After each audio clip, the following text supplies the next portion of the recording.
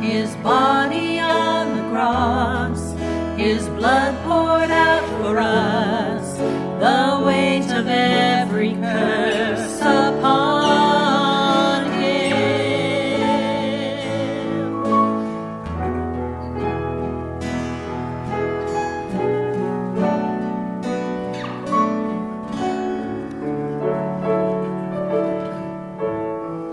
One final breath He gave as heaven looked away.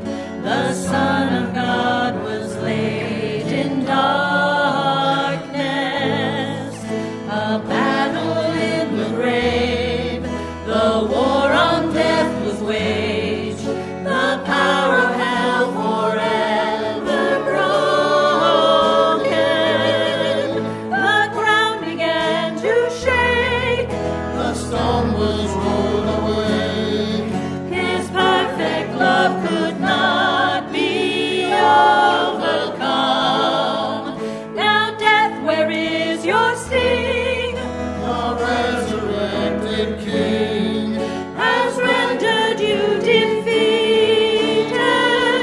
Now forever He is glorified.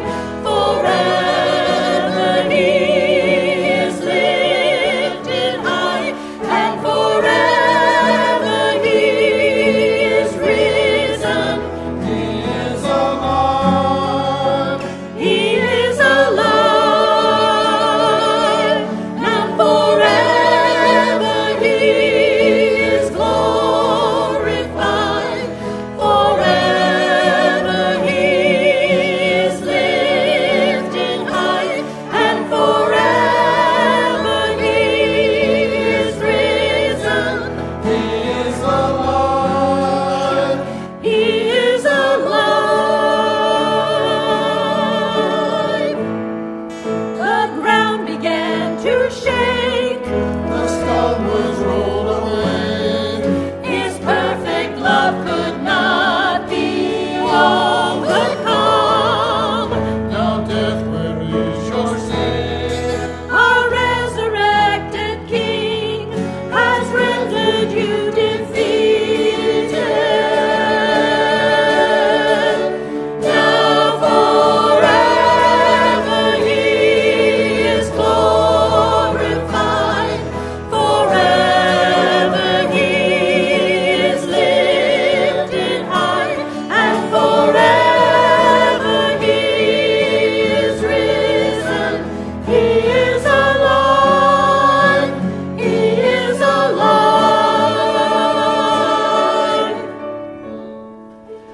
We sing hallelujah. We sing hallelujah.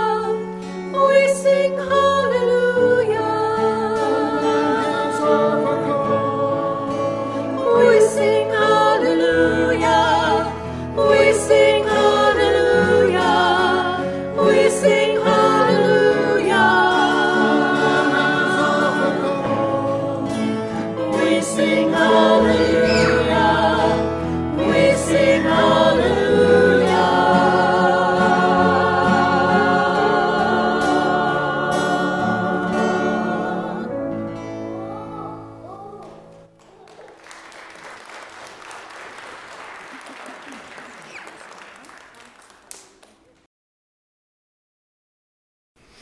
Our reading is from Luke chapter 21, verses 5 through 19.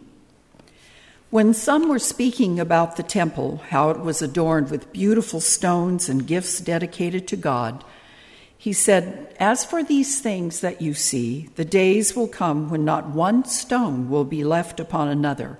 All will be thrown down."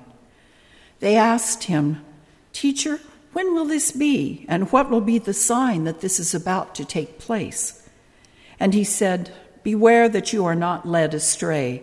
For many will come in my name and say, 'I am he,' and the time is near. Do not go after them.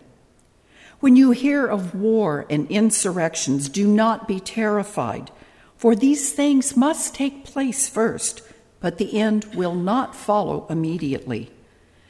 Then he said to them, Nation will rise against nation, and kingdom against kingdom. There will be great earthquakes, and in various places famines and plagues. And there will be dreadful portents and great signs from heaven. But before all this occurs, they will arrest you and persecute you. They will hand you over to synagogues and prisons, and you will be brought before kings and governors because of my name. This will give you an opportunity to testify.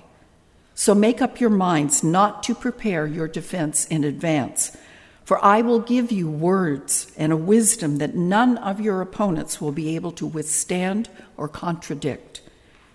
You will be betrayed even by parents and brothers, by relatives and friends, and they will put some of you to death.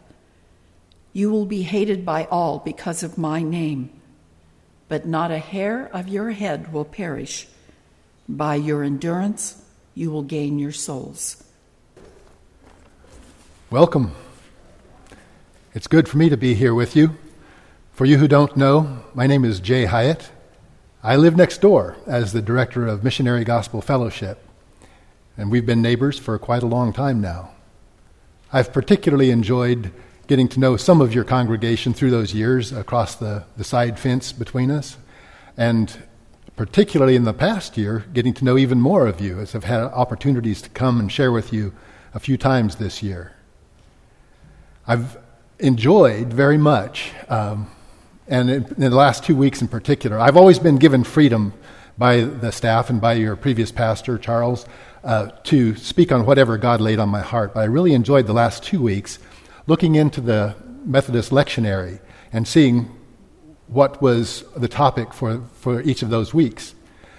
The lectionary is kind of an organized approach to the Bible, and I wanted to kind of explore what it means, the beauty actually of being Methodist. And I come from a different tradition myself. I'm an elder at another church in town, and was raised in an even different tradition than that. So to see what is common with Methodists, and I know that this church actually has a long history, like 143 years, something like that now. Is that right? Maybe you guys don't even pay attention to that either, but I noticed in the bulletin where it says the first church in Turlock and gives the date when this church was founded. That's a long track record, and I wanted to explore a little bit about what that means. And I know that Methodists in general, there are different expressions of the Methodist Church around different places, but the lectionary actually meant a lot to me as I've been exploring it. In particular, the series of scriptures, there are always a lot more scriptures laid out in the lectionary than we can use on a Sunday morning. But they usually have a common theme and focus. And then there are some that sort of add to that theme, that focus, enhance our understanding of it, and give a different perspective of how we might approach that. And so this passage that we read today from Luke is a common prophetic passage. It's a passage that deals with the destruction of Jerusalem particularly. And there are elements of it which may not yet be fulfilled. But that particular passage was given by Jesus to his disciples as they were curious about what is going to happen in the future. I think we all have questions about that. We are all interested, naturally curious about what's going to happen in the future. And all of the scriptures from the lectionary this week revolved around eschatology, that's a big word for the study of the end of the world as we know it. So it's about the future, how things wrap up. And the disciples, of course, were intensely interested in that. And Jesus was speaking very specifically about what was going to happen in Jerusalem in the years after he was crucified, raised from the dead, and then ascended to the Father. And the church began to grow under the ministry of the apostles. But they didn't know all of that. They didn't even know, they weren't really even convinced at that point about what he meant by having talked to them several times about that he must die and be raised from the dead. He would say things like that, and they would think, And they wanted to ask him, but they really couldn't understand it at that point. I think that's an element that as part of all of our understanding of prophecy, the Bible is filled with prophecies. And many of those have already been fulfilled. God gave prophecies about what was going to happen to the nation of Israel, and then it did. Some of those are big, scary, catastrophic events. And then there are also mixed in with those incredible prophecies about a new age to come when Jesus Christ reigns personally on earth, and how the lion will lie down with the lamb, how there will be peace on earth and there will be justice everywhere. Like that psalm that we read, where God vindicates the righteous and he has fully and perfectly punished the wicked, and everything is done and it's right. That was the theme of that psalm that dovetails nicely with this passage from Luke. And there were other passages as well, but one of them, and in fact I'd like to read it, is not so much about what's going to happen, but it connects with what we're doing in the meantime. This is 2 Thessalonians 3, 6 through 13. And this is Paul writing to the church in Thessalonica. It's actually in the second letter that he wrote to them. Now we command you, beloved, in the name of our Lord Jesus Christ, to keep away from believers who are living in idleness, and not according to the tradition that they received from us. For you yourselves know how you ought to imitate us. We were not idle when we were with you, and we did not eat anyone's bread without paying for it. But with toil and labor, we worked night and day so that we might not burden any of you. This was not because we do not have that right, but in order to give you an example to imitate. For even when we were with you, we gave you this command: anyone unwilling to work should not eat. For we hear that some of you are living in idleness, mere busybodies, not doing any work. Now such persons we command and exhort in the Lord Jesus Christ to do their work quietly and to earn their living. Brothers and sisters, do not be weary in doing what is right. Now what does that scripture have to do with things of the end, with the wrap-up of history?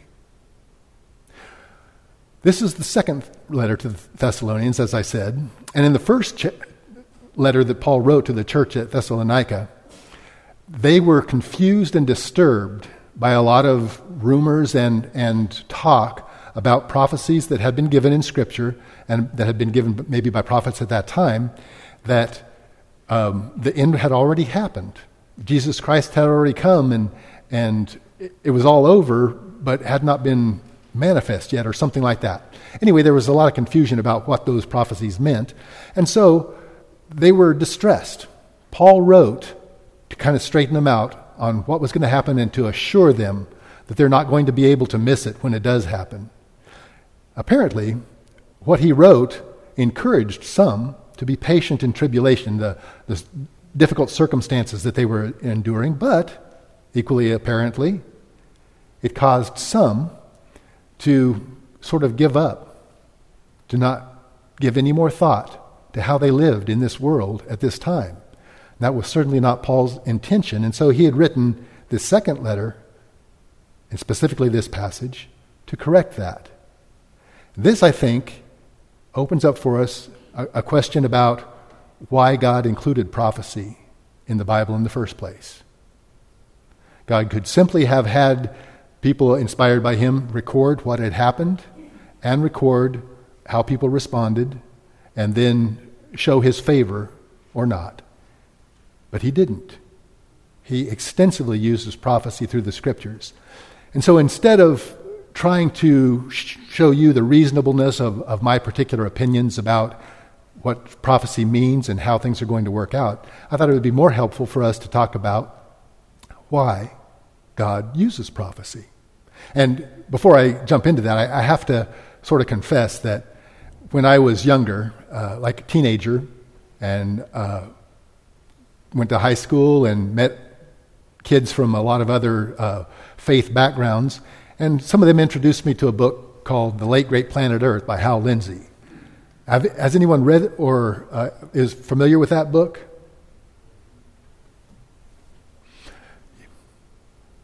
A few.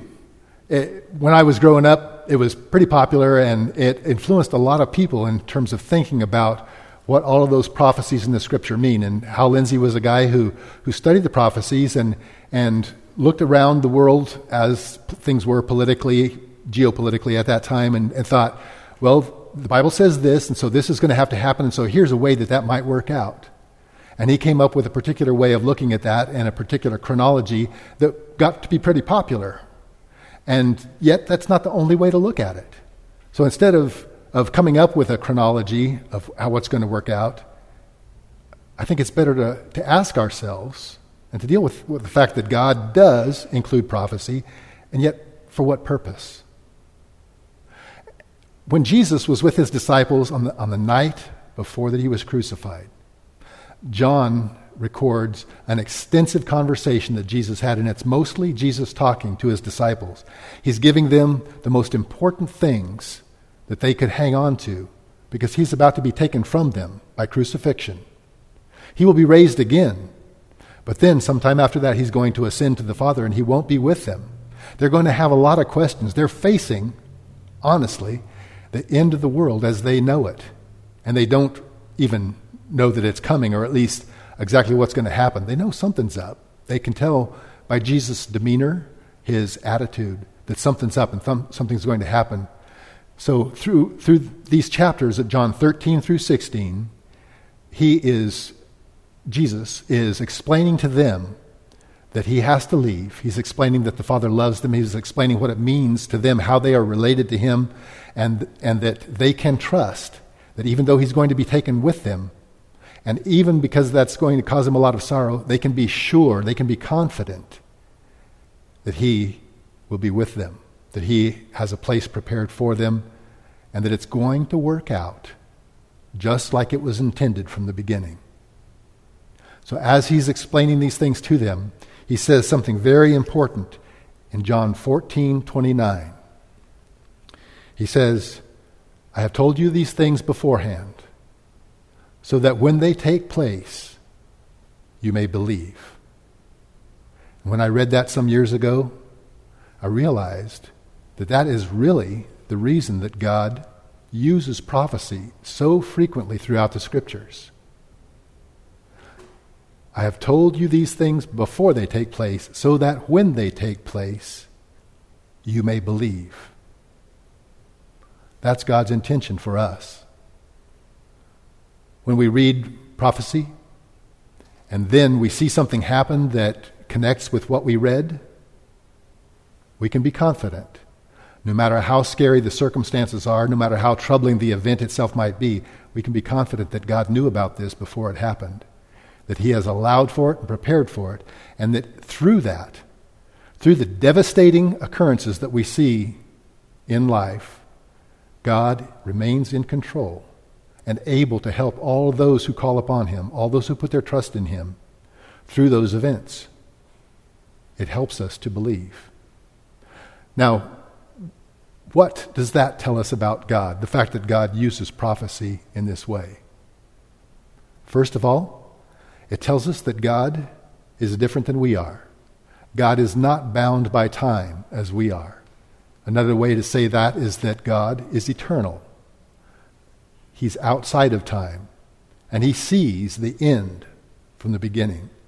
He's never taken by surprise. We frequently are. And prophecy was not given so that we would not be taken by surprise. Prophecy was not given so that we would have an edge on people who don't pay attention.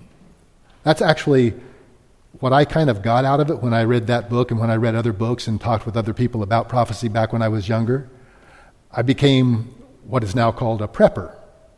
I wanted to be sure that I had all the resources I was going to need. I was going to be able to provide for and protect myself and my loved ones. And God had to wean me away from that perspective, because that's not why he gave prophecy. It wasn't to create an inside track club for believers. It wasn't to give us an advantage over the world. Now, it might seem like it, and a lot of people kind of use it that way. But if that was the way it was supposed to be used, what it would mean is that we are gaining a resource to become our own saviors. just one boost, like a stepladder to reach the top shelf in the closet, when actually the salvation that we are offered in Jesus Christ is a lifeline thrown from a secure place to us who are drowning in a raging sea. There's really no comparison. We are not our own saviors. We're saved by Jesus Christ, by his power. And if it was just that God is going to give us insight about what's going to happen so that we can take care of ourselves, that would go against the entire testimony of Scripture regarding who Jesus is and what he's done for us.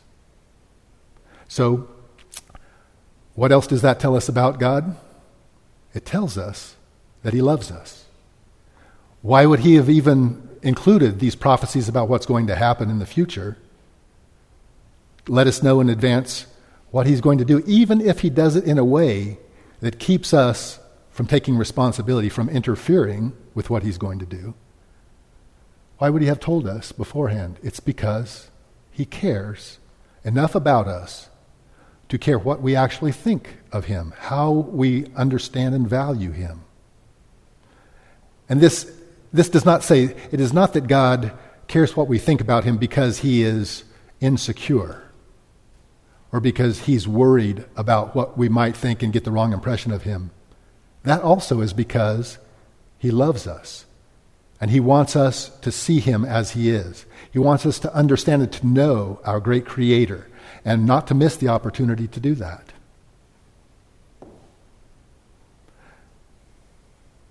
So, what are we to do with prophecy? Well, the first thing, as Paul was writing to the Thessalonians, is that we should not be taken out of the game. We should not think because it is written beforehand that nothing we do matters, and so we just stop and we rest. If we do that, if we stop taking thought for how we live, we naturally default to our most basic, sensual, carnal instincts. And that would make us lazy and unprofitable, just as the Thessalonians, some of them were.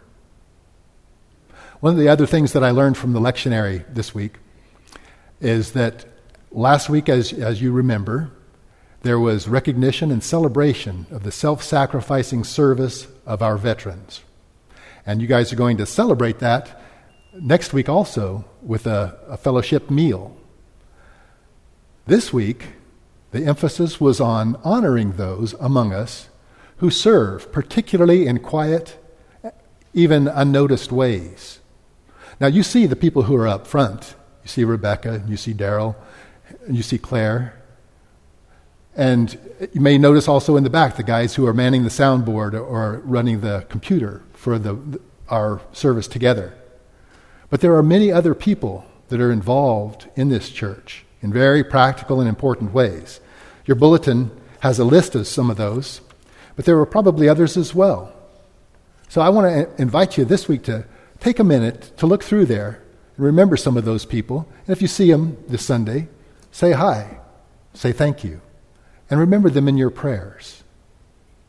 Also, don't forget to ask them about somebody that may not be listed in the bulletin, because there are other people serving who are not listed, and all of those matter to the congregation, the way it's established. And God has put each person in their particular place for the health and the benefit of this congregation, just as each of you are here, brought this morning by God as well. So those people are living out their salvation in acts of service. You also, whatever role that you have or think that you don't have in this particular congregation, you have a God-appointed service. And it may be something like being a car mechanic, or it may be something like being a doctor or some other service profession. It might be as a salesman. But whatever you do, as you are earning your living, you have the opportunity to connect with people and to demonstrate the character of Jesus Christ in the way that you relate to people. You have an opportunity that is time limited. It's time limited by your time here on earth. So that's one of the other things that prophecy is important for and can encourage us with. Prophecy assures us that whenever it comes and however it arrives, there is an end. Perhaps it's painful for us, or we just naturally avoid thinking about our own death. And that's how most of us leave this world. But prophecy assures us that there is an end to the activity of this life. And we should take advantage of that. In a way, it's like a great sports contest. It's like we're in a game. But the only thing that affects the outcome, the only thing that allows us to participate in this great victory that's already been won by Jesus Christ, is the time that we have here on earth. So far from taking us out of that game and making us sit on the bench complacent and self-indulgent, the idea of prophecy should remind us that there are greater stakes in even the most mundane things that we do. And we should do those things with an eye on eternity, even as our hands are busy here and now. Even though our hearts are connected here and now with people. And that's what we can do. We can connect with people. We can show people, demonstrate to people here and now the character of Jesus Christ, extend his grace to them, show them his love, be his welcoming hands in whatever circle we find ourselves. Whether it's in this congregation, whether it's our circle of friends outside, our families, workplace, wherever you are, you have that opportunity. I don't want you to miss it. So, I hope that this week you will remember that your time here is limited, but not in a frightening or scary way, but in a way that inspires you to live each minute fully, recognizing Jesus in every bit of it. And may he go through this week with you. And now, with whatever you're facing this week, may you sense the presence of Jesus Christ. May you remember that there is a path appointed for you, there is a path appointed for this world, and may you find your place in it with joy and peace. In his name, go forth. Amen.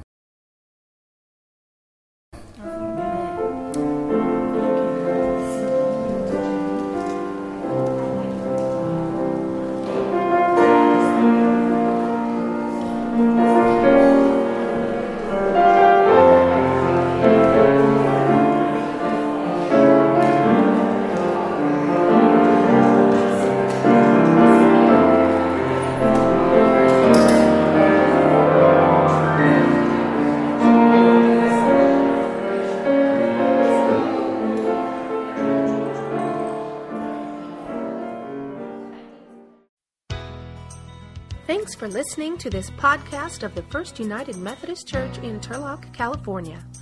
This podcast is distributed under a Creative Commons non-commercial share-alike license. For more information about our church, visit www.fumcturlock.org or call the church at 209-668-3000. Visitors are always welcome. And now, may the peace of the Lord dwell in your hearts this day, and may God bless you.